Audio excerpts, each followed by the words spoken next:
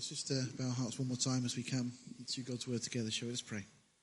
Father, thank you for your word. Thank you that it is living and powerful. Thank you, Lord, that your word divides between that which is fleshly and that which is spiritual. And Lord, your word helps us to understand, Lord, how we should be as individuals, how we should be as a church. Lord, just instruct us this morning, we pray. Speak to our hearts. And Father, help us to be the people that you would have us be for your glory. Lord, help us always be ready to be used of you in whichever way you choose. Father, we pray, come, Lord Jesus. Lord, we look forward to your return. And Father, in the days that remain, Lord, as you tarry, Father, we pray that you would add to your church, such as should be saved. We ask it in Jesus' name. Amen. Okay, so we're carrying on in 1 Timothy in chapter 3 this morning. Just to give you, again, a little bit of background, the things we've looked at already. In the New Testament, we've got these various groups of books. There's the major doctrinal epistles, Romans, of course, and Hebrews. They really lay out Christian theology. Romans particularly, but Hebrews really expounds on that as well. Then we've got the 7 churches that Paul writes to. A number of letters in amongst this, but 7 churches. They map the 7 churches in Revelation. They also map the 7 parables that Jesus gives in Matthew 13. There's a lot of correlation here with all these things. There's the 3 that Paul writes from prison, which is Ephesians, Philippians, and Colossians. And then we have the pastoral epistles. So there's 1st and 2nd Timothy, Titus and Philemon. So really written with a pastoral slant. And that doesn't mean that they're not applicable to all the congregation. Of course they are. There's a lot of learning for us in these letters. And to remind us again what Paul will tell Timothy in 2 Timothy, all scripture is given by inspiration of God. All scripture, the whole, right from Genesis 1:1 right to the end of Revelation 22. And it's by inspiration. The word there as theopneustos, this is God breathed. It's the breath of God, inspiration of God. And it's profitable for doctrine, that's what's right. For reproof, that's what's not right. For correction, how to get right. And then for instruction, which is really how to stay right. So this is what the word of God is there for all of these things, that our journeys may be straight, they may be true. We've already gone through the first chapter looking at the doctrinal issues and how important doctrine is, and then into the second chapter looking at order in the church, particularly the fact that prayer is number one. We should be praying all the time. Ross has already borne testimony this morning to the way that God works through prayer. And we've seen so many examples ourselves. We need to keep praying. Prayer is such an important part of what we do. But we've also seen there that in chapter 2, really, the subtitle of that chapter should be that we need to learn to submit. But whether male, whether female, we need to learn to submit. For the men at the beginning of the chapter, it speaks about submitting to government. That means we've got to be willing to be under authority. And then the second part of the chapter, it speaks for the ladies, that ladies also need to be under the authority, particularly of their husbands, and it speaks about the order in the church and so on. And it's all there not because it's what we want, it's because it's what God wants. Because this is God's order, God's standard. And we have the same thing reiterated in 1 Corinthians chapter 11. You know, God's order. We have God the Father, we have God the Son. Then we have man, then we have woman. And as we said before, God the Son is no less than God the Father, and woman is no less than man. But there is an order that God has placed in his church, in his system, in the way of doing things, for his purposes. And Paul gives us a couple of examples, one from creation, one from the fall, as to why this order should be maintained. And we move into this chapter, and we're going to move on and look at the officers in the church. I'll come to that in just a moment. But just again, a little bit of background. Paul, we've seen already, was arrested in Jerusalem around about the year 57 AD. Was imprisoned in Caesarea for 2 years. Eventually, after this appeal to Caesar, his journey, his voyage to Rome, in about AD 59, there's a shipwreck. And there's a 3-month wait on Malta. And finally, they get to Rome at about February 60 AD. And that's where Paul lives in his own rented accommodation, has liberty to minister and so on during that period of time. And this is where Ephesians, Philippians, Colossians we just mentioned, and also Philemon are written during that first Roman imprisonment or captivity of Paul's. Paul's later acquitted of the charges. Interestingly, none of the Jews that had laid the charges against him turn up to the trial. So the whole thing's just dropped. And so Paul is released at that point. During those 2 years that followed, he ministered in various places, writing 1 Timothy and Titus to encourage these young pastors. Around about 65 AD, Paul then was arrested again, but this time not so good, put into a dungeon.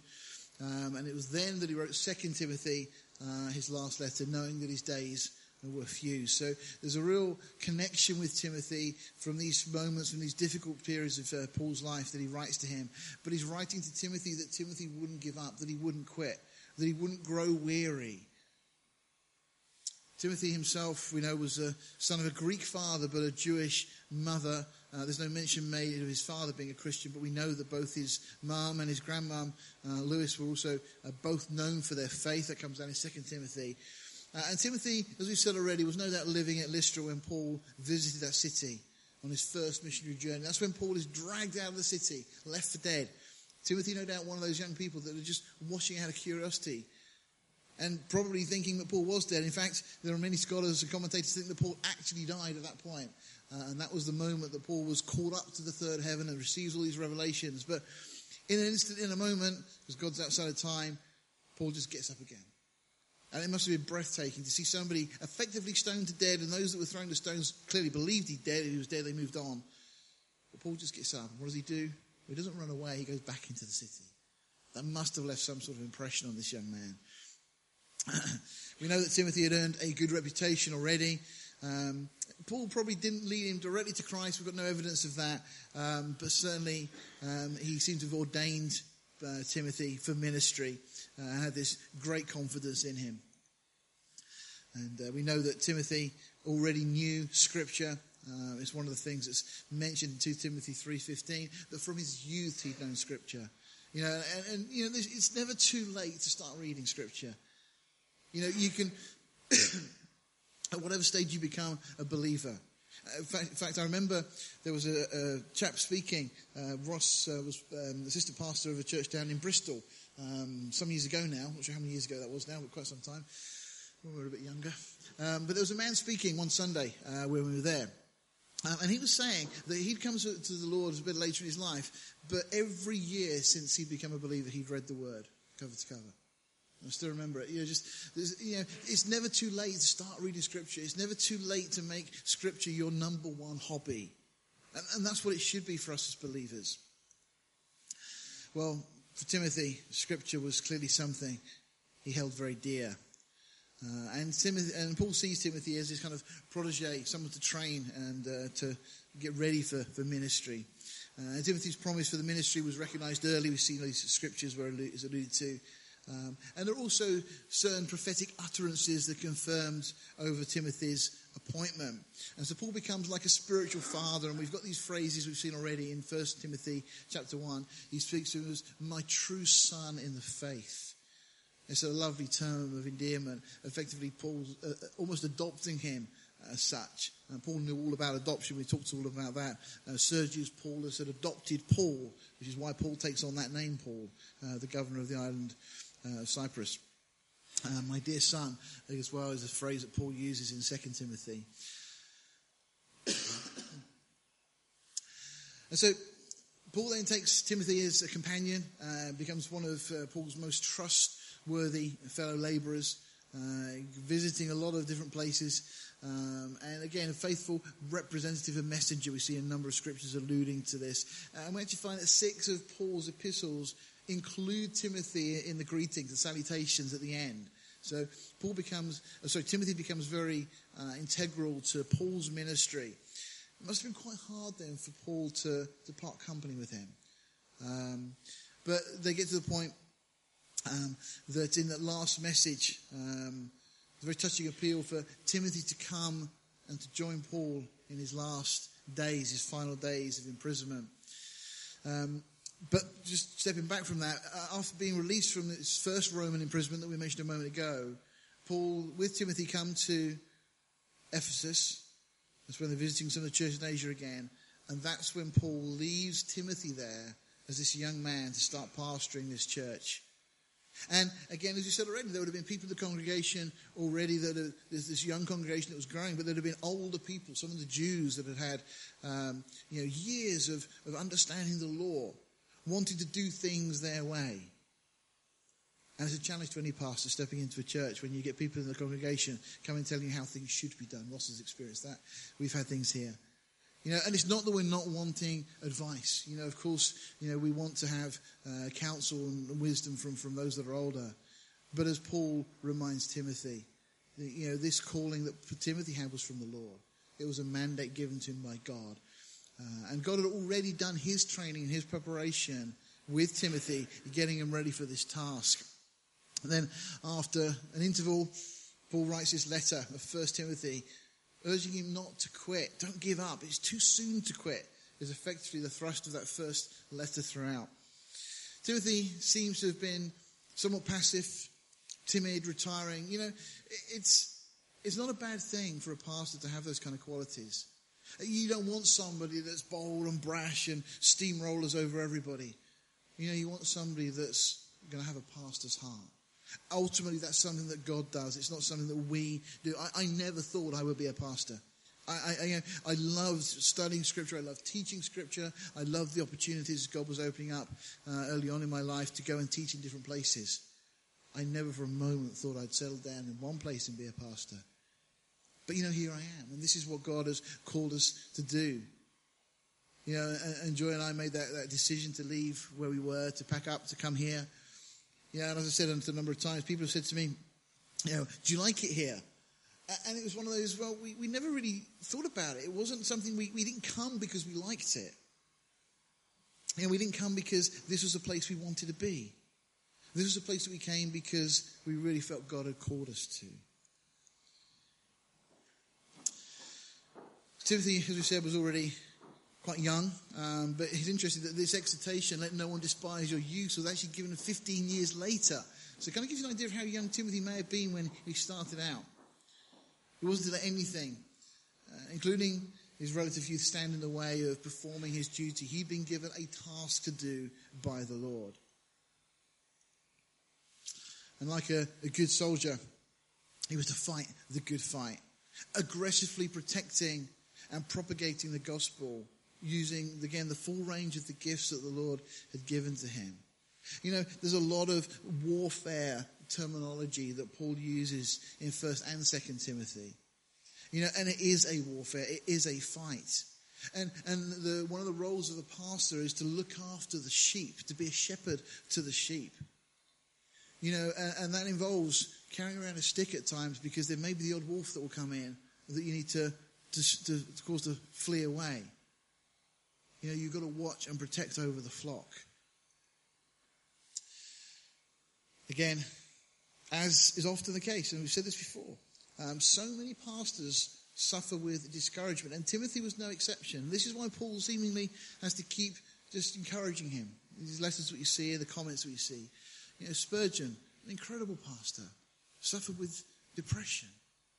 And so many other pastors also do so. It was interesting what Ross was sharing as well. One of the things that Ross said about a church when it gets larger, you've got to have good people around in the leadership, because that burden and pressure on the pastor just increases. There's all sorts of stats published. Some I think are not accurate and they're probably inflated a bit, but about the number of people that leave pastoral ministry after setting off on that course. And it's always very sad because, I think if somebody has been called to be a pastor, they've been called by the Lord. It's not something that they just choose to do. This isn't something that, you think, I fancy having a go at that. This is something that the Lord does. The Lord places a burden in your heart. And I've got a number of books about pastoring and so on.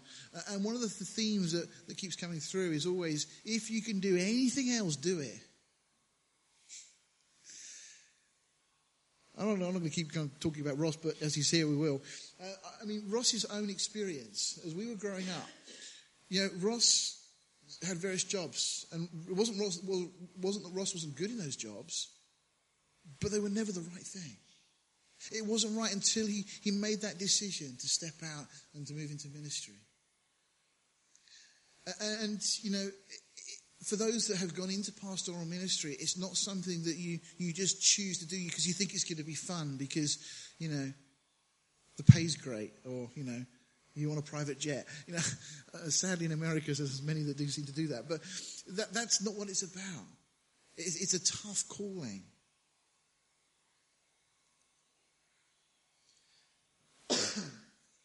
As I said last time, that Paul had been with him. He encouraged him to stay on at Ephesus and to finish this work. Timothy does seem to have had a number of physical issues as well. They're alluded to 1 Timothy 5. We'll see that when we get there. These periods of discouragement and so on. As some of the church members were not giving proper respect to Timothy as well. We'll see allusions to that as we go forward. Let's though just jump into chapter 3. And before we just get into the text, there's a couple of things to talk about because we're going to see church government addressed here. Now, there are various forms of church government. And I would highlight that not any one of these we could nail down and say is absolutely right, or on the other side say is absolutely wrong. I think as Bishop Lightfoot said, within the first 100 years of the Christian church, all these different forms of government had started to crop up. And they were all following on from the apostles, following on from models that they'd seen and witnessed. So the episcopal form of government is one. There's several one or several in charge at the top, typically outside the local church. A lot of the denominations we have today have that kind of structure. There's the Presbyterian form of church government, where you have representatives elected from the membership that govern the church. The congregational form of government, where the people themselves make the decisions. And as I said, all can work well, but they can all be characterized by strifes and divisions. So there are challenges, and there are people that will write books telling you that one form is particularly right and the others are all wrong, and so on. Again, they have their merits. My least favourite in all of those is congregational form of government, for the simple reason that in any family, you don't put your children in charge. I mean, could you imagine what would happen if you put your children in charge and let them make the decisions about what they eat, what they wear, where they go, what they do? It would be chaos. And in a church where you've got people ranging in spiritual growth, some that have been Christians longer than others, you don't want people that are less spiritually mature making decisions on behalf of the fellowship that are going to affect others if they haven't had that grounding. So it's one area that you have to be very careful of. But as I say, there are all these different types that did start to crop up very early on in church history. But Paul is going to emphasize the qualities of those who are involved in leadership. However, the church government itself is organized. Paul is going to emphasize that there's two aspects specifically, and we looked at this in our opening session. One of those is that he must be a man of faith. If you're not somebody that is prepared to trust Jesus, then you can forget it. And the second part is that you must be motivated by love. Because you can have so much attention to doctrine and all these other things, but if you haven't got love at the heart of your ministry, it's not going anywhere. And Paul makes this point really very clearly in 1 Corinthians 13. We're very familiar with that chapter on love, aren't we? It is all about love. But again, love has to be accompanied with right doctrine and all these other things. As we said already, in chapter 2, Paul says about prayer, and that prayer is the most important thing. But that's after chapter 1, where he says doctrine is the most important thing. All of these things work together. Prayer is most important once you've got sound doctrine right. Otherwise, as you said already, you can be praying amiss, you can be praying about all sorts of things. And Paul explains that there's three responsibilities in a local church. Firstly, we've seen already, teach sound doctrine. Secondly, proclaim the gospel. And thirdly, defend the faith. Those are the key responsibilities for a church, for a body of believers, for a fellowship. We should be teaching sound doctrine. That doesn't mean just when we come together on the Sundays, but you individually, when you go out, when you speak to people that you know, when you talk to friends, family, whoever. Proclaiming the gospel. Defending the faith.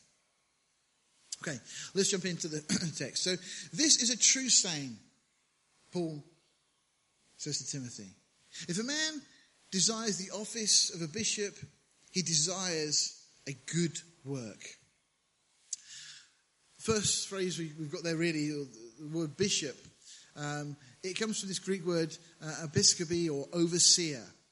And this is where one of the forms of church government comes in, where we have bishops very much like we do in the Church of England, where a bishop is an overseer. They're not necessarily directly involved in the local church. Now, I think that these should be individuals that are involved in the local church because they're better connected to understand and make decisions. The term elder, though, is also used interchangeably. Presbyteros, an old man. And this is probably a hangover from Judaism, because typically it was the rabbis, those who've been teaching longer, that were respected. They were the elders, the older people. Interestingly, elder is a term that's used obviously for rabbis and so on in various portions of Scripture. But in Revelation chapter 4 and 5, that term elder is used representatively of the church. And there's about 12 different ways you can prove that to be the case. The term elder, representative of the church. And then, of course, you've got the word pastor or poimen, shepherd. And these three words, as I said already, are kind of used interchangeably. They're synonymous in the New Testament and the way they're used. But it's really speaking about those in authority, those in the positions of authority in the church. Notice what it says, though, as well, because it's really following on from the last chapter. This is a true saying, if a man desires the office of a bishop. A couple of things to say there. Firstly, it doesn't speak about a woman desiring that office. As we looked at in the last chapter, the office of pastor, we believe, is very much that which is given to man, for the reasons that Paul states.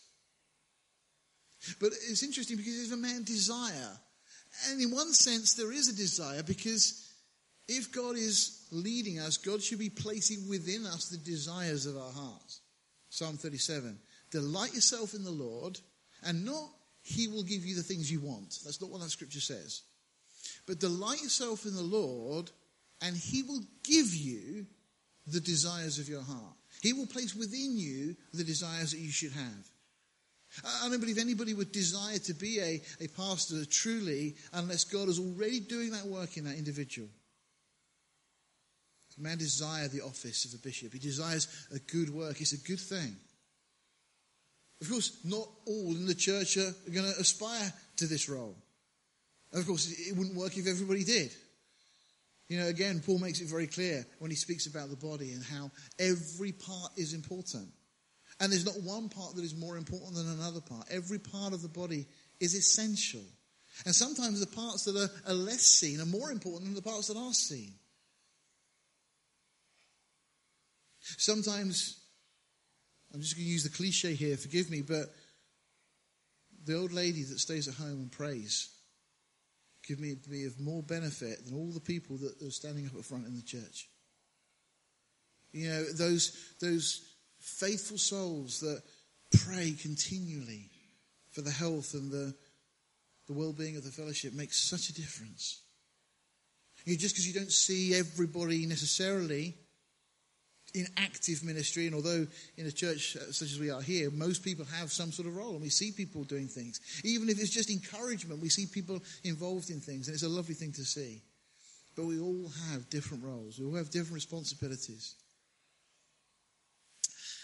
We're told then that bishops must be blameless. Okay, this is the first word that Paul is going to use. It's like Tefal. You know, nothing sticks to it.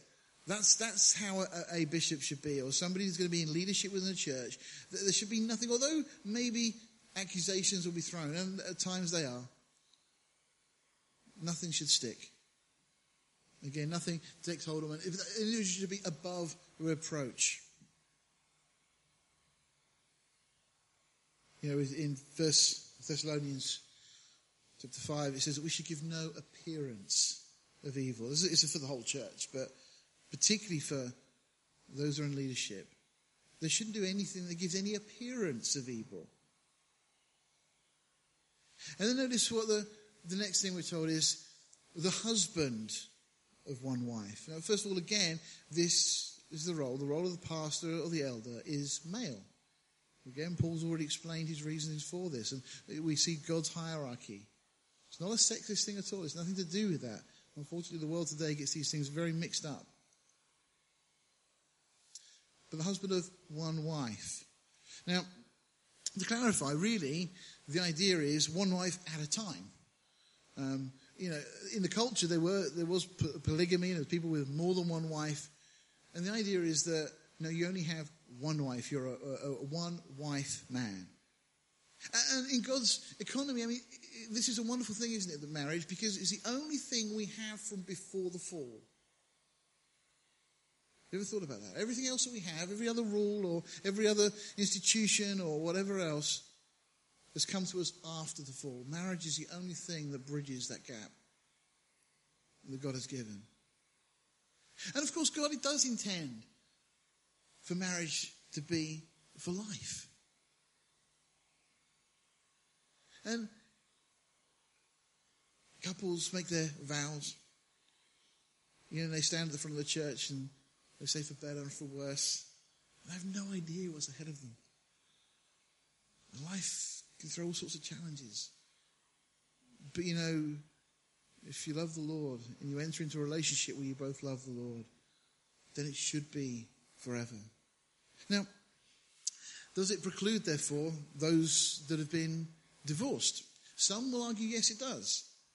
But you can't really make that case, I don't believe, from the Greek. I've looked at a number of commentaries on this. It's about the heart as much as anything. But it's someone who is devoted, who loves their wife. Maybe we've made mistakes in the past, but that doesn't preclude people from ministry going forward, providing that now they are absolutely committed to the one spouse. In this case, a husband committed to a wife. We're also told that we should be vigilant, temperate, sober, temperate in all things, showing grace under pressure is another way really of describing that. Being ready for whatever may come, because we don't know what's going to happen. We don't know what's going to be the next thing around the corner, the next challenge that we may face as a church, as a congregation. One of the most dangerous places to be as a congregation is where everything is wonderful. Because you're kind of like at the peak at that point, and it's only going to go down from there. There's going to be a challenge. There's going to be a problem. And that's not to say that we should go through life as a church expecting problems, but that's the reality of the world we live in. And there will be issues. And as the church grows, if the Lord allows us to grow and adds to our numbers, we pray He will do, there'll be people that come in. There may be walls that come in, and we have to deal with those. But remember what we said earlier. It's one of the things that Ross said also about love. Love has got to be there. It's got to be key. We've got to be vigilant. We've got to be watching, ready, waiting. Sober. Also, it's not speaking to the use or not of alcohol specifically, but it's being serious in our attitude, sober-minded, earnest about the work that is done, knowing the value of things. And it says of good behavior, someone who's orderly. The same Greek word is also translated modest in 1 Timothy 2:9. So it talks about our conduct, the things other people see.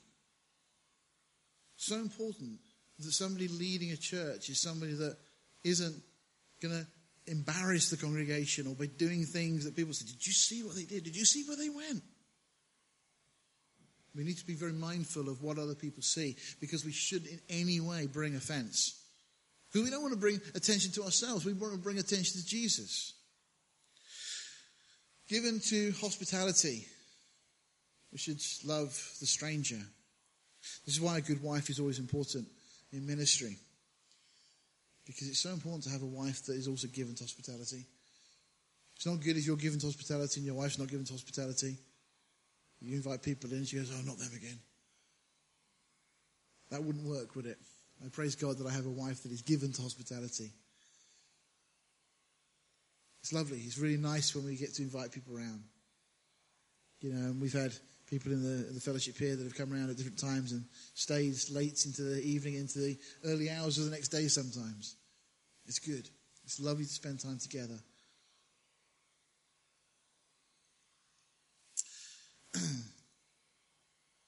We're then told that a bishop An elder, pastor, should be apt to teach. There's a couple of things here. Firstly, a pastor is automatically a teacher by the very nature of the role, and therefore must be a student of the Word of God. And that verse in Ephesians 4:11, a lot of scholars believe that where it's referring to the gifts that God has given, sometimes referred to as the fivefold ministry gifts, but actually pastors and teachers are one thing. One person with two different functions. And there is a big difference between pastoring and teaching. To teach and preach is the primary task of elders. So it's important that we're able to do it. Now, not every elder necessarily will preach or teach from the front. But we need to be able to teach. We need to be able to sit down with people and explain Scripture to them. That's the important thing. Timothy clearly had a gift of teaching. But the word also means teachable. And that's sometimes overlooked. That we're to be apt to teach. We should be able to be taught. Nothing worse than a pastor that can't learn anything new. A lot of the learning I did was done back in Kent, in a bedroom, on my own, with no ministry, not doing anything. I'd actually kind of given up the youth ministry that I was involved in. After putting it off for a while, the Lord had called me to stop, and I thought that if I stopped, what would happen? So a bit of pride stepped in, and I carried on for an extra 6 months. And the moment I stopped, somebody else stepped in, who I never thought would have stepped forward. But God already had a plan. I just didn't realize that God was one step ahead of me. It was a bit of arrogance on my part. It was a good lesson to learn. And actually, sometimes God calls you to move on. And you think, but what about? Well, don't worry about the what about.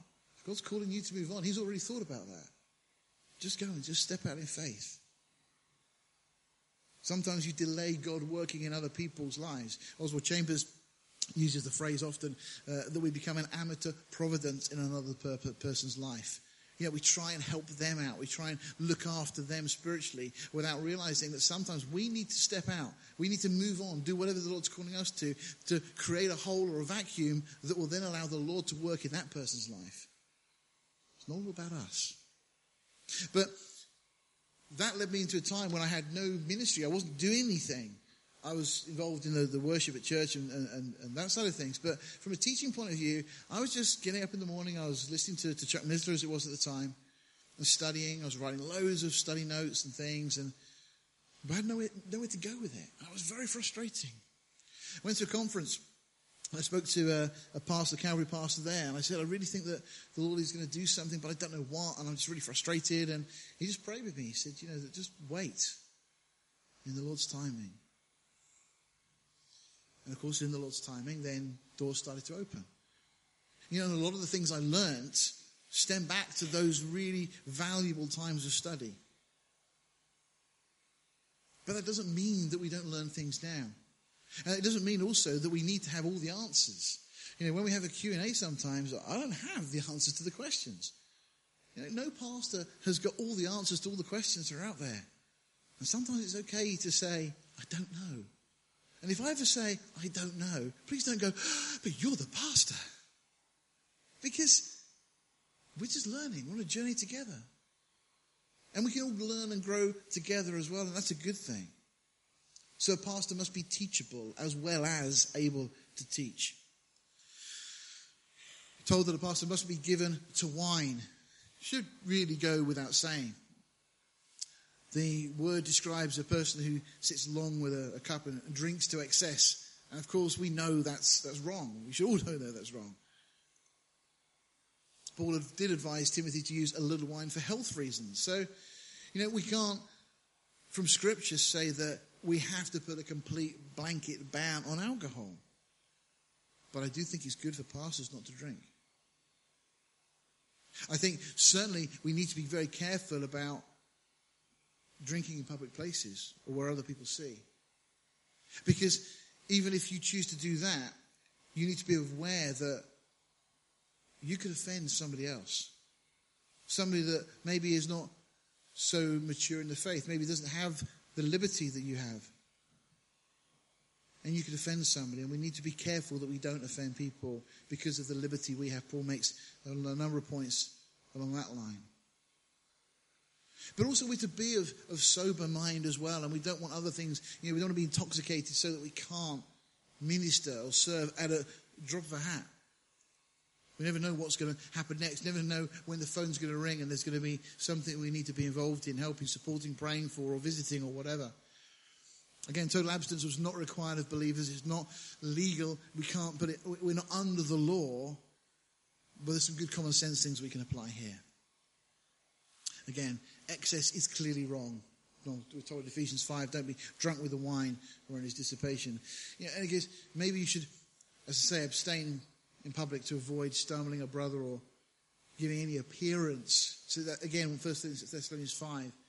It may not be wrong, but if it looks wrong, don't do it. No striker, not contentious, not looking for a fight. At times, it can get challenging in any ministry. But we shouldn't be such that are looking to be contentious. It always kind of baffles me. Over the years I have met in different churches people that are contentious.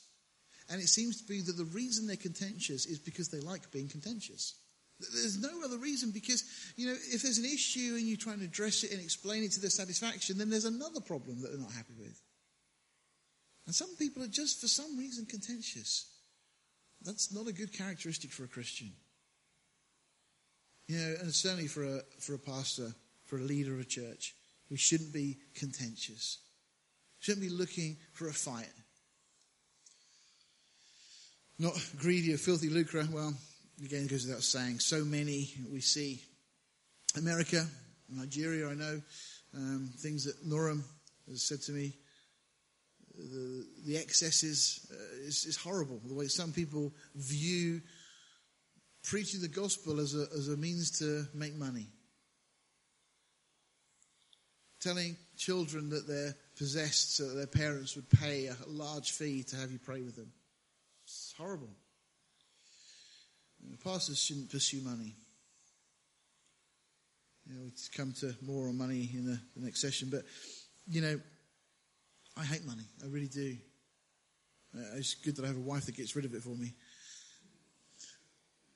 But, money should never be our objective. God will provide all that we need.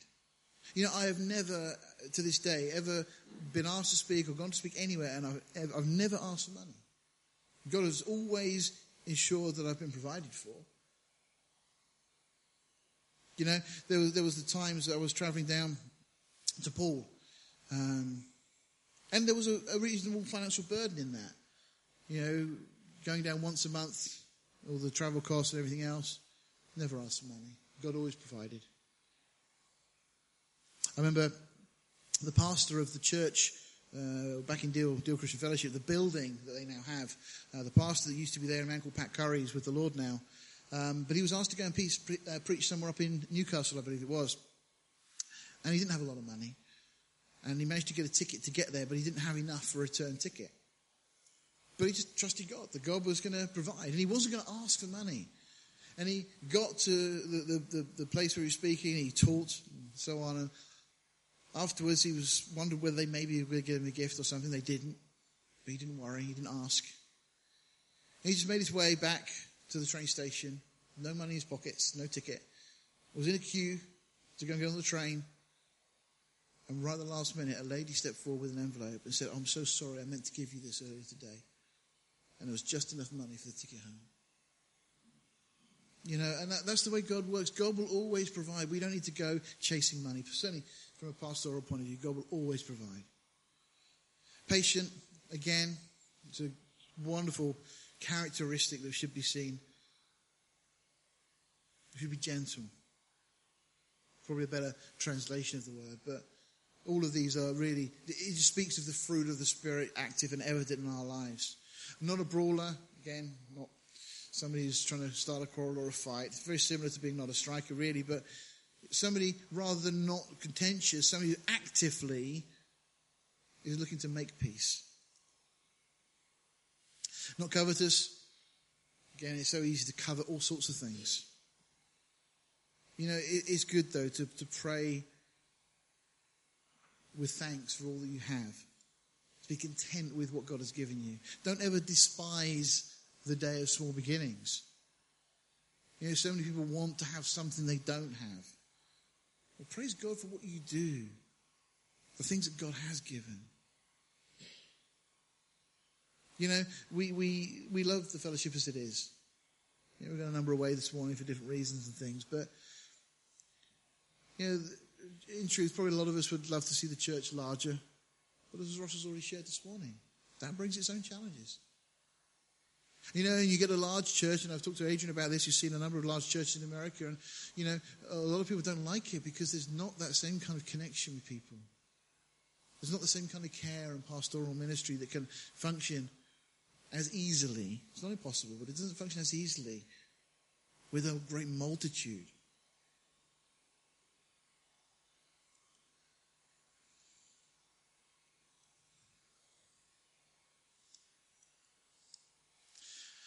Then we're told that one that rules well his own house, having his children in subjection with all gravity. Again, this idea of ruling your own house is to preside, to govern over as a loving shepherd. There's a story or an account, and we'll come to an end in a second, but of Don McClure, one of the Calvary Chapel pastors in America. In fact, there's two. The first story I'm going to give is a similar situation, but different outcomes. One of them is actually in a book I've got by, I forget the chap's name, Alexander somebody or other. He was a Scottish pastor. And he went to his church and said that I really don't feel I should carry on pastoring because my children don't know the Lord. And he said that looking at what Scripture says, he said, I don't feel, seeing them in rebellion against God, that I'm in the right place to carry on pastoring. And they said, but we don't want to lose you as pastor. He said, well, I'm sorry. He said, but I just don't feel it's right. He said, look, would you just give us a month? I'm sure it was a month. It was a small time frame. And he said, well, okay, why? He said, because we're going to pray for your children. And the whole congregation just came together, and for that month they did nothing but pray that those children would be saved. And you know what? The Lord answered the prayer. I thought it was just a lovely thing that the congregation just valued the pastor, and they just wanted to see him continue his ministry, and they wanted to remove any potential blockage. But the situation with Don McClure, a similar situation. He went to the church and said, you know, I feel I should step down because my son is in rebellion. And he said, I've had to ask him to leave the home. He was, I don't know, late teens, early 20s, I think, at this stage. And he said, as he was asking his son to leave the house, he said to his son, look, he said, I want you to do one thing for me. He said, you owe me one thing. And his son looked around and said, well, what's that? He said, well, you know, I've provided for you, I've paid for you, for everything, all through your life. He said, well, I want you to do one thing. He said, if you go out into the world, you go do whatever you want to do, but if you find anything that is better than Jesus, you come and tell me. His son just shrugged his shoulders and went off into the world.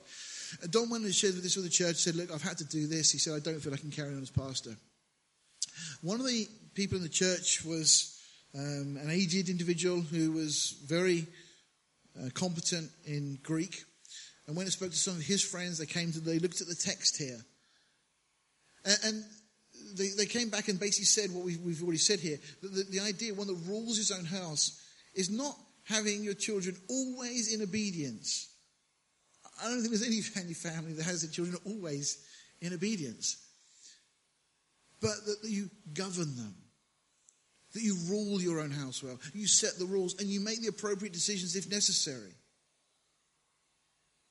And the conclusion was that the church came back and said to Don McClure, look, no, we don't want you to quit because we don't believe that on the basis of what you've done, you should go because you have done the right thing. You've acted properly. In fact, as a parent that's prepared to take that kind of steps with their own children, you're actually proving you're qualified as a pastor because that's the challenge. Can you deal with those kind of things from a pastoral perspective? The danger is if you let your children get away with everything, and then, you know, what kind of pastor would you be if you just allow anything to go in the church as well? Same kind of situation that sometime later I don't know how many months later, but it was 8-9 months later, Don McClure's son came back. And he actually spoke to his mum and said, I want you to pass a message on to Dad. He said, there is nothing better than Jesus. He says, for if a man know not how to rule his own house, how should he take care of the church of God? You know, and that's the passion, that's the compassion that a pastor should show to the congregation. Treating it like his very own family. Just as a shepherd would sheep. You see the care that David showed to his sheep, protecting it from the lion, from the wolves, and so on. And again, not a novice that's being lifted up with pride. He falls into the condemnation of the devil. Not one newly planted is the idea. You know, immaturity can include vulnerability to pride and a serious stumbling. You know, we see with the devil, don't we? We've talked about this so many times, how pride, the thought that this world was going to be given to him. He assumed it was his. You know, we see that played out in the book of Esther. Well, whom else would the king like to honor? And Satan thinking, who else would God want to honor more than me? And suddenly God gives this world to man, to his created being. And Satan, so incensed, takes 1/3 of the angels with him. We have that statement in Isaiah that he wanted to be like God. Man had been made like God, but Satan hadn't. Satan was an angelic being. Hadn't been made like God, but man was made in the likeness and the image of God. Satan wanted to be in that position, that pride. And it's led to all of the issues, the challenges, the problems, the sickness, the death, everything that we see in this world. We're told that somebody that's going to be in a position in leadership in the church should also not be a novice. Not somebody that could be easily given over to pride. I'm amazed just time and time again of God's grace. I couldn't do what I do, and I know Ross would say the same. You know, we can't pastor without God's grace. There are countless times, and I would never want to list them because you'd think I had some sort of problem. But there's so many times I think I can't do this. But, you know, that is the truth. I can't. We can't. Pastors can't pastor without the grace of God. It has to be God's grace. And I praise him that he brings us back to that place time and time again of knowing our dependence on him. Moreover, he must have a good report of them which are without, lest he fall into reproach and the snare of the devil. Again, speaking about the way that people outside the church see us as well. We should have a good impression. It's created when people meet us and speak to us. You know, acting with integrity and honesty. That's the question. We should see it. You know, a good reputation among the unsaved with whom he does business as well. Speaking really of a wholesome character, being ethical. Something that just overflows that people see. It was nice the other day. Somebody at work sat down next to me and was just talking and they swore. Oh, I'm so sorry. I said, I always feel bad when I swear around you. So I said, well, why do you swear at all? I think there's plenty of great words in the English language. Surely you don't need to resort to that. But we need to be salt and light, all of us, aren't we? We should make a difference wherever we are. We should all be of good report. Right, we'll stop there because then we're going to get on to the office of deacons. It's speaking about those that serve, that have various roles in the church. And there's a lot in this. It's a very challenging portion, actually, to make us look at ourselves. That passage we just looked at is a real kind of introspective look at a pastor, how a pastor should be. And you should keep me to account on those things. But next week, we'll pick it up and we'll look at what those that are serving. And, you know, when we think of the office of deacon and so on in the church, so we don't get, you know, off on a tangent, we're talking about anybody that does any sort of ministry. We could be talking about people that set the chairs up, make teas and coffees, bring other people to the service, help tidy up afterwards, help set the equipment up. You know, for us, there's a number of different things. Set the creche up, do Sunday school. Lots of different ministries are involved in what we do here. You know, and those are all this come under this banner. We'll explore it further next week. Let's bow our hearts, shall we? Father God, we just thank you so much this morning for this opportunity just to look at what your word says. Lord, of how a pastor should be. But Lord, really seeing through all of those things how a church should be. Lord, how we should not in any way bring offense. Lord, how we are called to be ambassadors for you. And each one of us, Lord, is to represent our King in a foreign realm. So give us, Lord, the boldness, the strength, the courage, and the determination not to allow anything of this world to pull us, to cloud our judgment, to become a temptation that would lead us astray, or to be anything that would take the glory from you. Lord, give us hearts that are devoted to you, passionately, Lord, just given over to you and to the service of our great King. Father, we thank you for this time we've been able to spend together this morning. Just watch over us, keep us close to you, keep us walking in faith, we pray. And we ask it in Jesus' name. Amen.